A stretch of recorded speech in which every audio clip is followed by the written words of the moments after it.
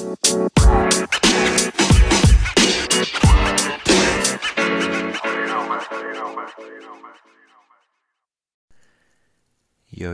what's up, everybody? This is Sturdy, and this is take 4. This is going to be my draft recap, thoughts, winners, losers, all that sort of stuff. And I know it's been a while since I recorded one, just in case anyone has missed me or missed the podcast or what have you. I have missed doing it as well. Life just has a way of getting in the way when we try to do these sorts of things, but I am sticking with it. I am going to be more consistent with it, I promise. But with that being said, let's jump right into this. NBA Draft 2018. Listen, first things first, as a Mavericks fan, as a Dallas Mavericks fan, I want to let all bandwagoners, future bandwagoners, potential bandwagoners, I want to tell you no, do not jump on the bandwagon, okay? We do not want you. If you haven't been faithful to us, we do not want you now or in a couple years when we are possibly contending for NBA championships. The Dallas Mavericks won the draft. As a Dallas Mavericks fan, I've had little to be excited about since 2011. A Game 7 against the Spurs in 2013, I think, when we had Monte Ellis, being kind of Jason Terry 2.0 with Dirk. That was the most excited I've been as a Mavs fan since 2011 when we won it all. But before 2011, there was a lot of disappointment. There was a lot of excitement, but it just led to nothing but disappointment. We were always the Spurs' little brothers, and Dirk was the guy who couldn't win the big one, especially after being up 2-0 in 06 on the Heat, and then being the number 1 seed, winning 69 games and losing to the We Believe Golden State Warriors. Hated them then, hate them now. We were the 1 seed, they were the 8 seed. The upset of all upsets. Man, it made me love the Mavs in a whole different way, but man, did I hate that team. But, playoffs are all about matchups, and they were a matchup nightmare for the Mavericks. But anyways, current Dallas Mavericks have given me something to be excited about. They did it last year by drafting Dennis Smith Jr., because I'm also an NC State fan, but he's also a heck of a ball player. And then this year, they go out and get a guy who was ranked number 1 on many draft boards and mock drafts and that sort of stuff, by making a blockbuster deal and grabbing Luka Doncic with the 3rd overall pick. And man, I'm so excited. Now, with that being said, complete draft recap. DeAndre Ayton goes number 1. This draft was a little different. I think everybody expected Ayton to go number 1. Didn't think Bagley was going to go number 2. In an era where the NBA has moved away from the big man who dominates in the paint, kind of does all of his damage 10 to 15 feet and in. DeAndre Ayton can shoot the ball, but again, most of his work is done around the rim, maybe a little bit of mid-range around there. He's not somebody who's going to, beat you with his three-point shot. And then that's even more so being the case with Marvin Bagley, who I don't understand that pick for the Kings at all. I mean, I think Marvin Bagley is a heck of an athlete, heck of an offensive player. Again, even less, like I said, even less of a perimeter shooter than DeAndre Ayton, a guy that does all his damage around the rim, around the basket, and he's not a great rim protector. And the move also doesn't make sense because you've already got a roster stacked with guys big men who can't go outside the paint. Willie Cauley-Stein, Harry Giles, who I don't think will ever do anything, Costa Koufos, or however you say his name. And then you plug Marvin Bagley in there, and he's just going to take those minutes away from those guys and be more productive, but still he's going to be the same type of player. Kind of one-dimensional, not a great rim protector, but I think he'll be awesome for them. He'll on the offensive boards, I think he'll get a lot of offensive rebound opportunities. Quick, agile, can jump high, gets off the ground quick. And again, in transition, he's one of those. He's like a Mari Stoudemire in his prime. I actually think that's who Chauncey Billups compared him to. He's definitely not like Amari Stoudemire now. If you guys watch the Big Three League, Amari Stoudemire looks about as skinny as Marvin Bagley and about as strong as me. Spoiler, that's not very strong. But I think it'll be good if he can put some weight on and kind of expand his game out to the 20-foot range.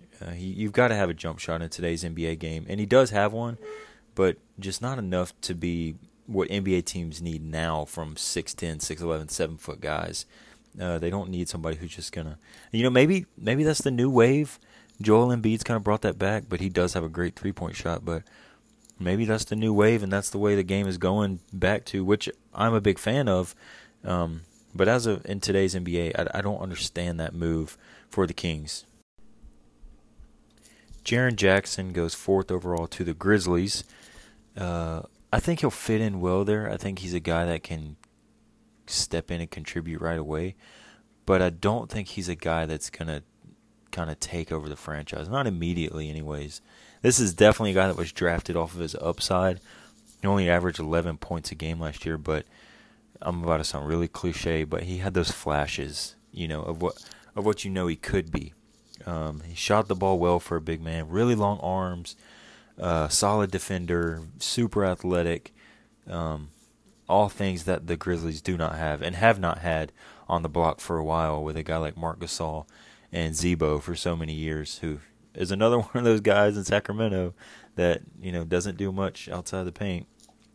Hello, mid-range jumper, but, he's a banger. But I think he'll fit in well in Memphis again, especially with the new system they're going to try to play under this year. Can be versatile. I'm excited to see how they use him. I wish him the best. I don't wish their team much success being in the same division as the Dallas Mavericks, but hey, I've got to be unbiased here, so I do hope he does. I hope he plays well, comes in, fits in well with his new team, and I think he will because he's one of those players that I think you could plug into any system, and he'll flourish. I just think it's going to take him a little more time to get there. The Dallas Mavericks, number 5 overall, take Trae Young. I had to watch this on mute at a restaurant, and if there was one player I did not want to draft, it was Trae Young. So when Doncic got drafted by the Hawks, my brother's a Hawks fan, I was super jealous, said proposed trade to the Mavs, got super excited. Again, couldn't hear, so I didn't know if it was confirmed. He does a whole interview in his Hawks hat, and I'm like, well, maybe he's not a Maverick. And then we come out, and I'm like, Mo Bamba. We're getting Mo Bamba. I'm excited. We're going to get Mo Bamba. And then Trae Young pops up on the screen and puts on the Mavericks hat, and I was devastated. Because, I think he's going to be a great player one day if he can, be a consistent shooter and if his size is not an issue in the NBA, because he doesn't handle the ball like Steph. He cannot shoot like Steph, though all these people are making comparisons. He is not nearly the shooter Steph Curry is, and he's not nearly the shooter Steph Curry was coming out of college. So, for those saying, well, he could be that good. Yeah, but he's also behind where Steph was when Steph was coming out of college. So I think a lot of question marks surrounding him. But, you draft a guy, you look at Steph Curry, a guy who's completely changed the NBA, and when a guy draws that many comparisons to a guy like that, taking a chance on him is definitely understandable. If it pans out. I don't see him turning into an MVP. I think he could be an all-star in the league. But a lot of things, for me, in my opinion, have to happen for Trae Young to be an MVP, to be an all-star, to be all-NBA. I think he needs to be – this may sound like it makes no sense, but he needs to be more of a playmaker, more of a facilitator, and not just an assist man. More than just the 10 or 11 open shots he gets teammates because of double teams. Could be up like 15 or 16. They're just not making all the shots. But for those 10 or 11 assists he got, I think he just needs to make the right basketball play more often. The pass to assists, the pass that sets up another teammate, floor general. Maybe that's the word I'm looking for. Floor general. I think he just needs to do it, throughout the game. And that's another thing about him. He forces too much. He doesn't need to take 35 shots to score 32 points, especially not in the NBA. But, what do I know? Russell Westbrook and James Harden have made a career off of it, and they've been the MVPs the last 2 years in the league. So maybe that could be the case for him. But I think he needs to become more consistent. He needs to be more of a floor general, lead his team, and let his shots come to him. Don't force it.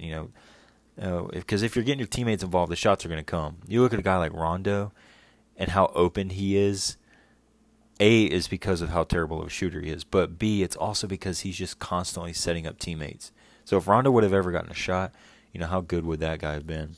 I think Trae Young could be that because he is a better passer and a better playmaker than Steph, coming out of college.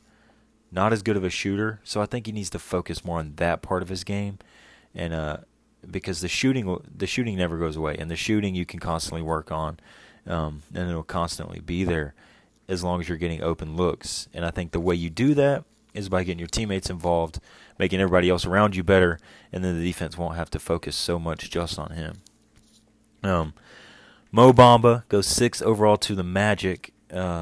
Great pick for them. I mean, you think about their front court now of Aaron Gordon, Mo Bamba, and Jonathan Isaac. Gosh, I couldn't think of his name. Mo Bamba has the longest wingspan ever recorded at the Combine. He's super athletic. He's so fast for a 7-footer who is, pretty much a lockdown defender, lockdown rim protector. He's so much more athletic than the typical guy who's just going to help down low, get block shots, and grab rebounds. He is expanding his game. He's got a little bit of a jump shot. So I think if he can work on that, it could be hard on that Magic roster who is already struggling for shooting. But, with guys like Evan Fournier and DJ Augustine, if he's still there, guys who can spread the floor a little bit for him, I think that'll help him out a lot. But when you've got guys out on the court who are struggling to knock down three-pointers, and that'll be an issue for him with the front court guys I just mentioned, and Vucevic, and Bismack Biyombo, all these guys can kind of clog the paint if they're in there with him. So I think his upside is as great as anybody in the league, anybody in the draft. But I think it's going to take a lot to get him there. But I think he'll get there. Again, he's got to work on his offensive game big time. He was second in the nation in blocks, I believe. I did not do as much research for this one, guys. If you can't tell, I'm saying and a lot. I don't have my notes in front of me, just kind of winging it. But because I really wanted to get a podcast out there, and my computer isn't working, won't connect to the internet. I don't know why, and that's usually how I take my notes and whatever. But anyways, Mo Bamba, I think, will be an all-star, will be a defensive player of the year kind of guy, Rudy Gobert, but with a jump shot. If he can work on that, I think sky's the limit for that kid. And crazy stat about him, his three-quarter court sprint, 3/4 of the court sprint in the draft combine was faster than John Wall and Russell Westbrook. That's insane. John Wall's like the fastest point guard we've seen in a long time in the NBA. His full court sprint was still faster than Mo Bamba, but three-quarter court sprint, Mo Bamba faster than John Wall. So that should tell you what a freak that guy is, and how much of an impact he'll be able to have on the defensive end in transition, pick and roll, alley-oops, right around the rim. I think he'll do a lot of damage in his rookie year. And again, if he can expand his game, sky's the limit. The Cavs at number 8. It's weird. A team that just came off of 3 finals in a row and then has the number 8 pick, you kind of would assume they're in great shape, to do a lot of damage again this year. But the best player in the world is on their team and is probably leaving. I don't think drafting Colin Sexton is enough to make LeBron James want to stay in Cleveland. And it's sad that Colin Sexton, who's a great basketball player, by the way, gets drafted, and the number one story surrounding him is LeBron going to stay? If he does, if he doesn't, Colin Sexton will be a great NBA player. His scoring ability, especially being able to get to the rim so easily, kind of reminds you of Kyrie. He doesn't have the handle, but just the ability to get past people and get to the rim as if they're not there at times, it's crazy to watch. Decent shooter, again, something he'll have to work on a little bit. But he can knock down the three-point shot. A little streaky at times. And and he's got a little fight to him. He's got a little attitude to him, which I like. I didn't like in the tournament when he called that dude, son of a what, when they're losing and obviously gonna lose the game. That was a little classless. But I think Colin Sexton, I do think he'll be a good NBA player.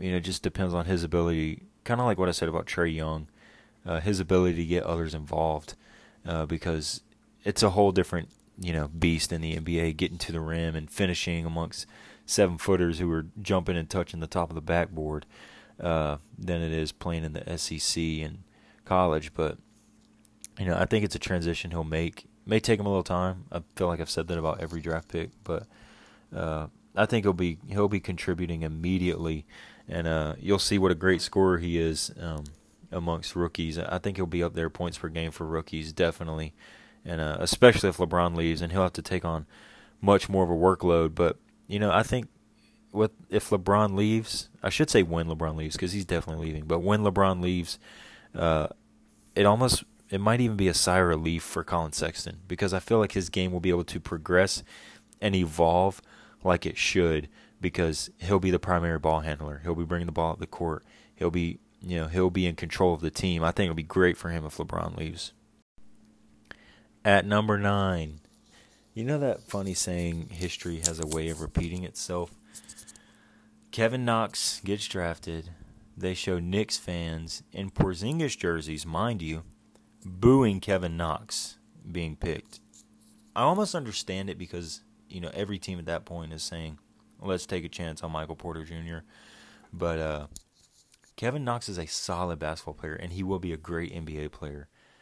Natural scorer, averaged 16 a game almost on that Kentucky team, 5.5 rebounds, I believe. Can score from anywhere, can shoot the ball decent. I think he knocked down 34% of his three-pointers last year, 44% from the field.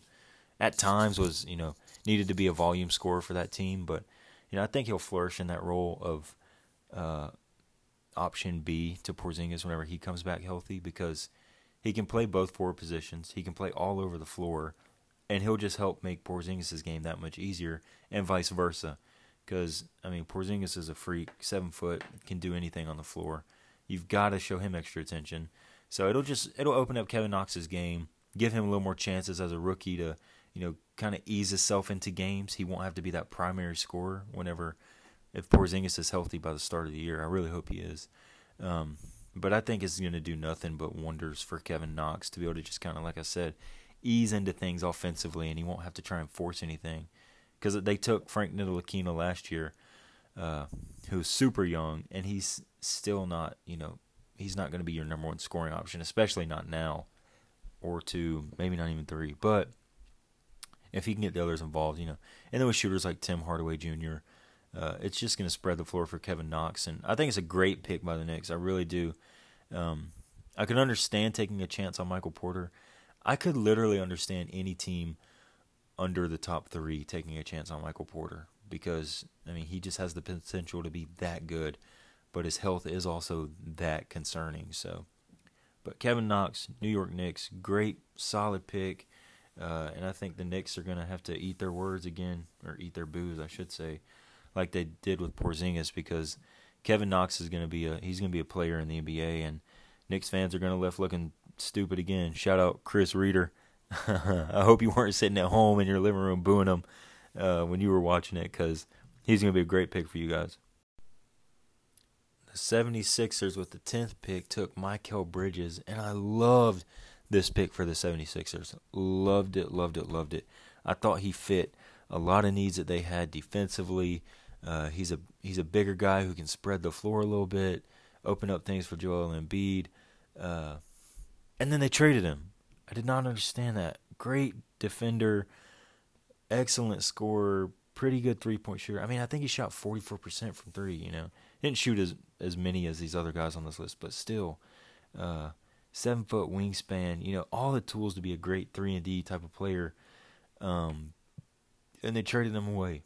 I don't know if it's because they don't want any more young guys and they're looking to be players in free agency. I don't know what it is, but I didn't understand that move.